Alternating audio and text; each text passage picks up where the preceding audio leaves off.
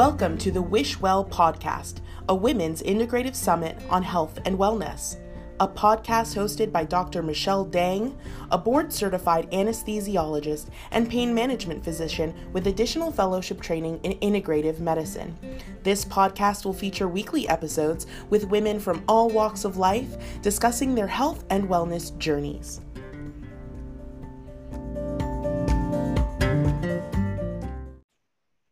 Hi everyone, it's Dr. Michelle Dang with the Wish Well podcast. Today's episode is Grace with Dr. Carmen Landrau. Dr. Landrau is a board-certified physician who specializes in cardiology and is a professional keynote speaker who uses her experience navigating a male-dominated and hierarchical career to empower other women to embrace their talents, regain confidence, and obtain the recognition they deserve in their careers and in life to become phenomenal leaders. Dr. Landrau has been a keynote speaker at conferences and events for over 15 years. She has participated in events for a few people, from lectures for medical students and residents to non-medical events with hundreds of attendees, and has participated in panels, workshops, and national TV interviews with excellent feedback and audience response. She is available for speaking to corporations, groups, workshops, and coaching sessions. I personally really enjoyed hearing her journey from fellowship into a keynote speaker. So this was a very fun episode for me to record. I hope you enjoy, and remember to subscribe, leave comments, and follow along for more episodes.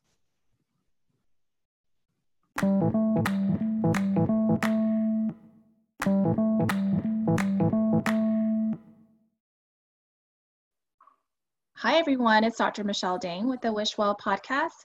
Today I'm here with Dr. Carmen Landrau. She is a board-certified cardiologist, and she's here to discuss her thoughts about health and wellness. So welcome. Thank you, Michelle. How are you doing? Good, thank you. All right, so tell us a little bit about what health and wellness means to you. You know, health and wellness, I think like everybody else, they give their own meaning. To me, it's first and foremost, taking care of myself, that self-care, putting myself first as much as I can, because realistically we can't do it all the time, but always remembering that we have to do that for ourselves. And then of course, those things that we cannot take care of, maybe not sweat it so much, maybe learn to deal with the curves that life throws at you, and keep life in an equilibrium more than in balance. I think balance is a very static word. So try to maintain an equilibrium among all the things, on all the responsibilities that we have. Mm-hmm. Awesome. And so we spoke a little bit earlier. So you said that your word was grace. That's correct. Grace, as a physician, you know, it's so hard for us to give ourselves grace. So I had to learn the hard way. I learned that some things are going to happen, and some things I can control, some things I cannot. But you know that as physicians, that's not how it works for us. In the day-to-day of our jobs, we are used to always being there, always doing the best we can, always being perfect. You know, there's no room for error in our jobs. A small error in our jobs means someone else's life, so we cannot allow that, right? But if we actually bring that mentality outside of our work and bring it to our daily lives, our every step that we take, we live it that way, then it becomes a bit more complicated. It's very hard to engage with our families, have a productive life, and also have a good life if we keep thinking that way. So for me, if I give you my example, the way things started when we were starting our family and I was already working, I started with twins. So right then and there, life throws this curve. If one baby is hard, imagine two. And then I had some other complications, and I was still in training. I was finishing my fellowship. So I had to be a great fellow, and I have to be a great mom of twins that doesn't know exactly how to even take care of one baby, right? And then other things kept happening along the way. So instead of, you know, looking back, hindsight 2020, we know that. What I should have done back then, instead of just being so hard on myself, maybe I should have just taken the mentality of, okay, today it was a bad day, tomorrow will be better. That's not exactly how it happened. I was having a lot of trouble trying to be a great doctor, being a great fellow in cardiology. And I was also one of the chief fellows. So it's something that added more responsibility. And on top of that, having these two babies that they depended on me 100%, and being a great wife as well. So along the years, after talking to other women and networking with women who are outside of the medical field, I started to learn that not everything has to be perfect. That if today wasn't great, it's okay. You have a chance of having a better day tomorrow. If what my plans were did not come out the way I intended, well, they came out, and good enough is good. So let's start giving ourselves grace little by little, adopting a mentality of maybe I can do good with just enough. And then other things that are not basically sustainable with just enough, then I can do way better if I let go of other things that are not as important. So it's been a process. It's been something that, as I said, I had to learn throughout the years. I'm not perfect. I don't have it figured out, but it's way easier when you give yourself grace and you allow certain things to be just good enough. Yeah, and I think that's something that many of us struggle with, giving ourselves grace and realizing that we don't have to be perfect. I think as a profession and also as females and as mothers, we have very high standards for ourselves, and it's that type A personality. I mean, most of us who go into medicine do have that, issue with, I wouldn't say issue, but, very type A, very wanting everything perfect and just right. So it is definitely hard, and I definitely can attest to it being a struggle for me at times. And you mentioned, so you talked about having twins during your fellowship. And so I know we talked before we started recording that your twins are now 11 years old, and you also have a 9-year-old. So tell me a little bit, or tell us all a little bit about your path leading up to going into your fellowship. And I know that you talked about where you are at this moment, but tell us a little bit about Carmen before. Okay, before that, of course. Originally, I'm from Puerto Rico, born and raised. I did my medical school back in Puerto Rico at Ponce School of Medicine. That's where I graduated. And then I came to Houston at UT Medical School to do my residency in internal medicine. And I did my fellowship right there. Small world. Yeah, I did my medical school at UT Houston. Anyways, go ahead. So I also did my fellowship there. The last year of my fellowship, I was one of the chief fellows. They pick 2 every year. So I was co-chief with another of the fellows. I was the only woman in my class. And honestly, it was so interesting because even though I've always been surrounded by men, I'm the first daughter of my generation, between I have an older brother and I have older cousins who are men. So I've always kind of been surrounded by men. It wasn't until I'm actually in medicine and working as a doctor that I understand how being a woman puts you in a different position than the guys, right? So I had to work really hard, prove myself. I'm sure they saw something that they liked because they chose me to be one of the chiefs. And then the chief fellows. And then when I graduated, I stayed with UT for, I would like to say 10 months until I decided that I was going to open my own solo cardiology practice. And real fast, you talked about, being pregnant with twins during fellowship. Did you have any problems being the only woman in your class or chief resident during that time or chief fellow during that time and being pregnant? Because I know that's an issue with many women in medicine. It was a bit hard physically, definitely. And I was lucky enough to have some of my attendings be very considerate. If I was in the cath lab, they were like, okay, try to stay out. We're going to do, they're going to do their images now. So they didn't want me to be exposed to the radiation for that time in the procedure. My partners, my peers, they were very considerate in many aspects. In some other aspects, I just had to work as hard as any other woman, but now pregnant with twins. So it was very taxing, extremely physically exhausting. I have to be there every day on time, whether I'm tired or not. I had to prove myself beyond reasonable doubt that even though I'm pregnant with twins, I can still do my work.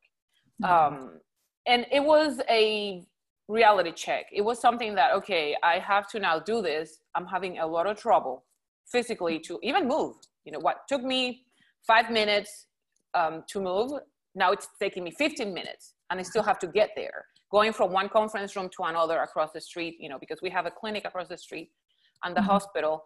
So going from the clinic to the conference room, I'm like, okay, everybody start walking. I'll be there at some point, but I have to be there. It's not that, oh, I'm tired, I can't get it. Right. So I still have to make it.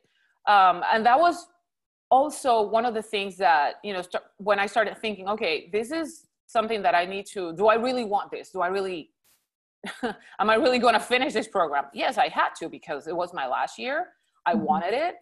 But at the same time, I started to see people's behavior in a way that I wasn't expecting. In the beginning, many of the attendings that were in the private community, they were like, oh, wow, when you're done with your fellowship, we'd like to interview you, come work with us. And then once I had the twins in May. So I wasn't done with my fellowship, and it was my last year. After that, I have to tell you, it was crickets. It's like, well, now you have kids. And so all these people differently, you felt after you had kids? After I had the kids, it was different. It was, okay, all these people who are inviting me to work with them, now it's like, oh, well, we chose someone else. We went with someone else. You're not going to want to work now that you have kids. Like, what do you mean? I have all this training and I have student loans to pay. What do you mean I don't want to work? And now I have kids. And one of the things that was interesting when I decided to go solo, open my practice, one of the cardiologists had offered me to join him. And he ended up choosing another person who graduated, a man. And when I asked, well, why couldn't you offer this contract to me? Well, he has a wife and he has kids. And I'm like, I have a husband and children too. What does that mean? It doesn't make sense. So these things happened. And I also, you know, got offered a few years down the road a job with a group. And when I asked them, well, why didn't you offer this to me maybe 2 years ago? One of the people in the room said, well, we didn't know you wanted to work. And it's a reality check I had to deal with. It's something that I had to face and understand that not because I have the preparation and because I have demonstrated that I can do the work, that's not enough sometimes for people to understand that I will do it. So it doesn't make sense. You have to prove yourself even more so because you are a female and because you are a mother, that you have to prove yourself even more to, you know, men or anyone that, you know, you want to work and you put in the time and you want to, you know, work, right? Right. That I can do it, that I want to do it, and that I can do it. It doesn't make sense because instead of seeing, wow, she has all these personal responsibilities and she is still showing up every day. Now it's like, oh, well, she doesn't want to do it. She cannot do it. Or maybe, oh, well, she has a husband that's going to take care of her. Well, no, because if that was the case, I would have not done all this training. So it didn't make sense. That you wanted to work part-time, or you didn't want to work as hard as, you know, what they would think as a male who doesn't have all those so-called responsibilities. Yeah, it seemed like in their minds, it's either you don't have the intention of doing it or you're not reliable. Somehow they believe that because we have children or because we have a husband, that our needs have changed. And yes, they changed. However, now I need this job more. If we look at it in terms of needing a job, well, now I need it more because now I have children. But that doesn't happen to women. Usually, if a man has a family, that's more welcome for them to say, you know, this guy has a wife and kids, he needs the job. As opposed to a woman who's married with children, it seems that we don't need it because we have a husband taking care of our needs. Yeah. That's a huge, misconception. And it's something that we as females do struggle with having to combat, after we finish our training and we're looking for a job, that people have these judgments on how much work we're willing to put in. Well, tell us a little bit. So you were, after your fellowship, you stayed on at UT for 10 months and then you transitioned to solo practice. So what was that transition like, and what made you decide to go solo? I was at UT and I've always been very independent. I have to admit that. I always like to work, not by myself, not that I didn't enjoy working with people, but I also enjoy some type of freedom, some type of autonomy, we may say it that way. I like that I can set my own rules. I can be more in control of certain aspects. However, in reality, it was a shock. We train to be doctors. We train to take care of people. And that's all we want to do. Of course, we have to make a living. However, when you go out and you see for yourself that there's so many other aspects of medicine that you have zero training in, like how to bill for insurance, how to set up an office, even setting a multi-line phone, it's totally new. So all these things, I had to learn it from scratch. I had any guide. I had just to find my own information, see how I was going to do it, talk to the phone company, the alarm, set up my EMR, all these things. And then you have to make sure that anything that you're choosing is actually going to be working for yourself and for the good of the business, of the medical office. Mm-hmm. So it was a good school. At the same time, it's very lonely. When you are solo, of course, you're not in a group. Even though I have colleagues who are also solo and we cover for each other, we would take call and then we would share weekends. That's fantastic. In reality, each one has their own practice. Mm-hmm. And we don't necessarily know any trade secrets, any behind the scenes information from the others. And I think that's a problem in medicine. In medicine, we're very jealous of our stuff, if I can say it that way. Whatever is happening inside behind closed doors, we don't let other people know.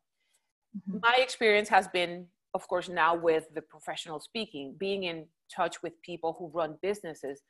They share a lot of information, they help each other, and they join forces so that as a group, even though they're not in the same business, as business people, they can all come forward. And that's something that medicine is lacking. And that's my very own opinion. I think we could do a much better work talking to each other, just saying, I'm having a problem with this. Can you help me? Or, hey, I figured this out. This is how I did it. Not everybody's willing to do that. And that was impressive in the beginning, because people that I thought we got along well, we still get along well. But I know that I cannot go and say, hey, can you help me with this? Or how do you do this? And that was I think to speak to that, it just really depends. And I think, we talked a lot about gender disparities and everything like that. My specialty is pain management, and we have this group in Houston. It's like the Pain Girls group, and it's all female pain physicians, and we all get together on a monthly basis to go out to eat and just hang out. And even on Facebook, we have a Women in Pain Management group, and that has been an incredible resource. And I mean, there are always going to be some people who don't want to be completely transparent, but for the most part, I think, especially among fellow female physicians, we want to support each other. And so I think, it just takes a small group of people to get together and really just try to be transparent, because we all are on the same team. We shouldn't be jealous of each other, or shouldn't feel like we can't share what has helped us in the past. And so definitely think it depends, but it's unfortunate that that's like my experience is probably the minority. It's true. But I think the new generation, the doctors that are coming out now, and people still in our age group, are more aware. So we're talking more, and we're more open to share than those before us. Yeah. But I think they still got a long way to go. So. Oh yeah, for sure. So, so you started your solo practice, and so, I'm sure that along the way, so how long have you been in solo practice now? Since 2010, 10 years. 2010, so 10 years. So I'm sure along the way you had to definitely learn to give yourself grace. So can you speak to some of about some of your experiences along the way in the last 10 years? Absolutely. You know, it's okay to not know the answer. That's the first thing. Yes. We don't have to have all the answers, but we can go look for them, right? We can find out somewhere, either someone, a mentor, a sponsor, or just your peers, if you can't find that person. And, you know, it's okay. One of the things that happened to me, if I want to share, you know, if you might allow me to share this experience. Sure. I'm very good at TEEs. I love TEEs. I'm not invasive. I do TEEs, and I'm very proud of having good skill where the patients, you know, once I do moderate sedation, they're very comfortable. We come out of it, I get great images. And one day, one of my— Real fast. So some people may not understand what TE is. So can you kind of just real fast explain if they're not in the medical field? Sure. TE is transesophageal echocardiogram. An echocardiogram is an ultrasound of the heart. And usually what you see, people get some gel on their chest, and with a probe, the technician is taking images from the heart, just like they do with pregnant ladies, take images of the baby from outside. Well, we do it from the chest wall, and we read those images. But a TEE is called transesophageal. We put a probe inside your mouth and into your stomach, and we take images much closer to the heart. It happens when we're doing a procedure or we need more definition for certain structures. And that's usually done by a cardiologist. Some anesthesiologists also do it in the operating room, but mostly cardiologists do transesophageal echoes or TEEs. So I have to say, I feel very comfortable with them. I'm very proud of my skill. And one day, one of the interventional cardiologists says, "Hey, Carmen, why don't you, I have a case in 2 weeks. Why don't you come and help me, guiding me with the TEE, where he was gonna do a lariat, which is closing one area of the heart so that the patients don't have clots form in that area, just to decrease the risk of clot formation and having a stroke." And he's like, "Hey, why can't you help me? Will that be okay?" I'm like, "Sure." And I kid you not 5 seconds later, I started to feel fear. I was doubting myself. I almost started sweating, like, oh my God, why did I commit to this? I've never done this in a procedure. I don't even know what's the protocol. And I have to say, wait a minute. The first thing you need is how to do a TEE. That I got it covered. If I don't know the protocol, I'm gonna go look for the information. Right. What images does he need? How's the procedure? How long does it take? And I was so prepared that on the day of the procedure, as they are in the room getting the patient ready, I go in and I'm like, okay, let me go in. Let me go take some images, pre-images. I go take some images. Okay, let's go in, take images of the heart during the procedure. And once he's done, I tell the anesthesiologist, please do not wake up the patient yet. Let me take some post images. In the end, I have this great set of images pre, during, and post that he could present to his board for research. And now they're like, oh my God, we've never had this set of images before. You need to come with us every time. Oh, wow. You see, it's like I'm doubting myself. I can't do this. What am I talking about? But no, you have the skill. You have the knowledge. What is it that I need to learn to make this happen? So instead of me beating myself up, and I could have stayed there, I don't know what I'm doing, stumbling, trying to have some type of image. No, this is what I'm going to do. And I'm going to show you here for you. And they were very happy. I think we all should learn that we can do it. You have it in you. You can make it happen. Yeah. But just give yourself grace. Give yourself time to learn. Give yourself time to get through the information that you actually need to make things happen. Yeah. And I think what you described is something that happens to a lot of us. I mean, I know that I have a lot of negative talk, a lot of self-doubt, a lot of fear going on, even, before I do some of my pain procedures, depending on the difficulty of it, I'm constantly going to a negative place. And you're right. I mean, we have to realize that we know what we're doing. We have the skills. And it's okay to have a little bit of anxiety about it, and that's normal.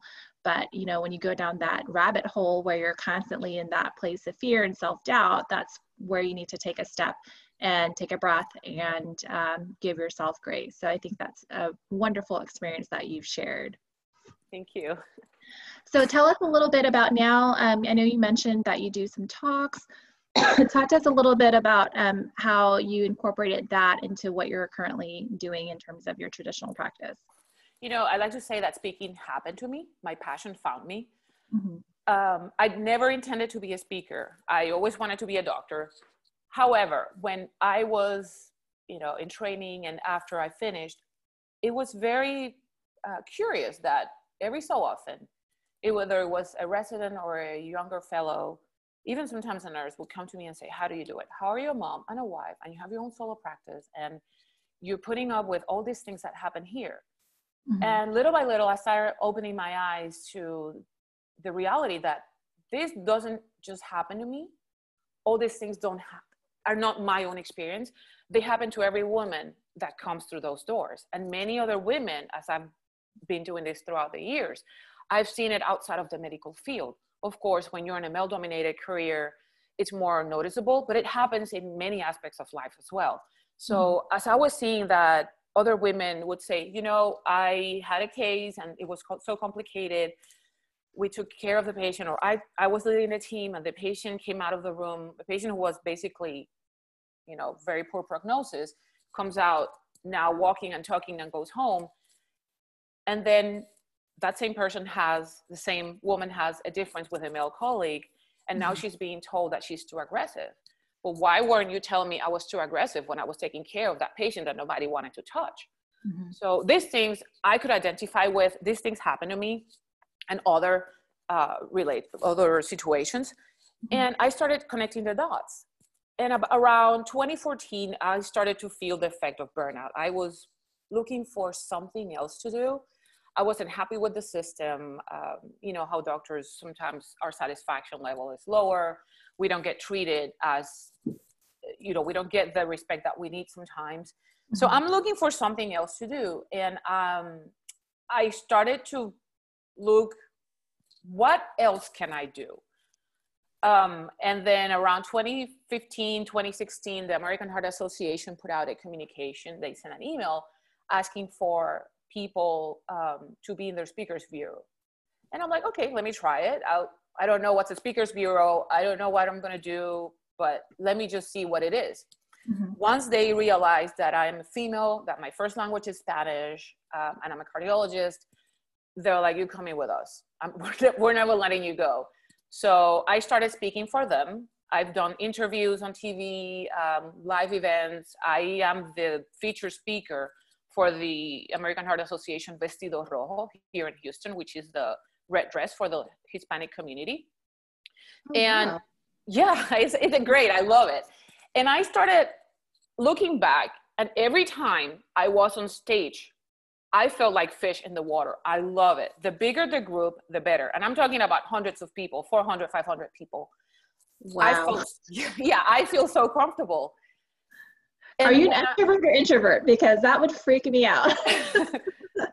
Let me tell you, if I know what I'm talking about, I'm very comfortable. Like right now, you ask me, I'll tell you. Even on TV, I had a situation about, when did they close here in Houston? Maybe 4 weeks ago. And I was at the TV channel. They, all of a sudden, we are not going to do this interview, but they want me to talk about something else. I'll do it because I know the topic. If I don't know it, then let me go look for the information. No, and then the way things happen is that, you know that as physicians, we don't know that you can get paid to speak, or at least in my experience. If you give a grant round, you don't get paid. If you give all these conferences, you don't get paid, you just give them. So I did not know I could be could make speaking as a career. Mm-hmm. Until I found out this physician who, she is now a professional speaker. Mm-hmm. She is not doing clinical medicine anymore, and she travels around the world. and it's fantastic. So I said, okay, I want to do that. I started taking coaching lessons and learning about the behind the scenes of speaking and in front of stage of speaking. And I've been doing it now professionally, I would say since 2015, 2016, 4 or 5 years. And I love it. I love it. So are you still doing clinical work? I still do clinical work. I still go to the hospital. I closed my clinic about 4 years ago in 2016. I was going through a rough time. My mom is a cancer survivor. And at that time, she had her cancer cured. So she developed weakness and she started to be confused. We thought she was having metastasis to brain. Well, it turned out that she had a respiratory tract infection that seeded in her hip. She developed an abscess. She became septic and she ended up in the hospital for 3 months. As I'm trying to run a practice, as I'm trying to lead my kids to school and do all the things that moms do and be a cardiologist, right? So, and also growing my speaking business. So I closed my clinic because it's a lot easier in the hospital when you have the support from the residents, the fellows, the nurse practitioners, rather than being on your own in the clinic when you're it. And of course, with all the changes in the healthcare. So now I don't have a clinic. I do inpatient medicine here in the Texas Medical Center. And I still work with some of my colleagues that they're still solo. So we kind of balance that out that way. So how often are you doing clinical work? Like, is that a couple of days a week or it just kind of varies? I try to concentrate everything 1 week. You know, if I want to do so many hours, I'm going to try to do them in a week because it's easier. That way it doesn't interfere with traveling and speaking. Right now with the COVID, of course, I'm not traveling, but it's still I'm still able to do that. Well, that's, just so incredible that it started out with you were you just on the computer and saw this advertisement or posting about the American Heart Association looking for speakers, and that's how it all started? Yeah, basically they sent an email. I'm a member of the American Heart Association, so I was getting the emails. And then the Houston chapter sent an email, if you wanted to be in media. Honestly, I had spoken for them years ago. I would like to say 2008, maybe 2008, 2009. Somehow somebody contacted me and say, hey, we're going to be doing this recording in downtown Houston. We'd like to bring a cardiologist to speak about heart disease for the American Heart Association. So I did an interview back then. I did maybe 1 or 2. I lost touch, but I always kept the emails. They kept coming until I think, when you're ready, things will happen for you. I paid attention this time, saw the email. They were looking for people to be in their speakers bureau. And I said yes, and it all started. And now I have my own business, not just speaking for them, but I speak to corporations, associations, anybody who wants to, receive the message of women's empowerment. I'm available. Yeah. And I'd love for you to come on again at some point to share your story with that, just because I have so many questions relating to that as well. And to your point earlier about speaking about something that you know and you love, I can definitely, attest to that, just because I've done a couple of talks about integrative medicine, which is something that I am very passionate about. And the first major talk that I did at one of our society meetings, I was super nervous at first. In the first few minutes, I was really, really nervous. I've never really talked in front of that many people before. But then as I got into it, I just was so comfortable with the topic that, I just relaxed and just really enjoyed just talking about what I love. So it definitely is a difference when you're up there in front of hundreds of people talking about something that you are passionate about and that you have a lot of knowledge about. So congratulations on making that step. And I'm sure along the way you had to also give yourself grace for leaving majority clinical medicine and transitioning to this other career. Thank you. So we're about out of time. Actually, we've been out of time, but I wanted to just hear your story about transitioning to doing your speaking engagements. But since we're running out of time, I just wanted to give you an opportunity to share how people can reach you if they have questions or if they, want to reach out to you. How can they do that? The easiest way would through my website. drlandrau.com, and that's drlandrau.com. I'm also on LinkedIn, and if you search Dr. Landrau, I am right there. And on the other social media channels, Facebook, Instagram, Twitter, everything is Dr. Landrau. Awesome. Well, thank you so much for coming on today to share your definition of health and wellness, which is GRACE. And I will be posting all of your information on our show notes, as well as our website, so you can look there. And thank you again so much for taking your time out today. Thank you. It's been a pleasure. Thanks.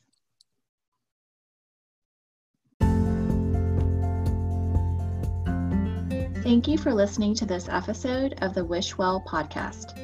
I hope you enjoyed it. Please subscribe and follow along every week for new episodes. You can find us on Instagram at wishwell.health and at our website, wishwell.health.blog. Until next time, I wish you health and I wish you wellness.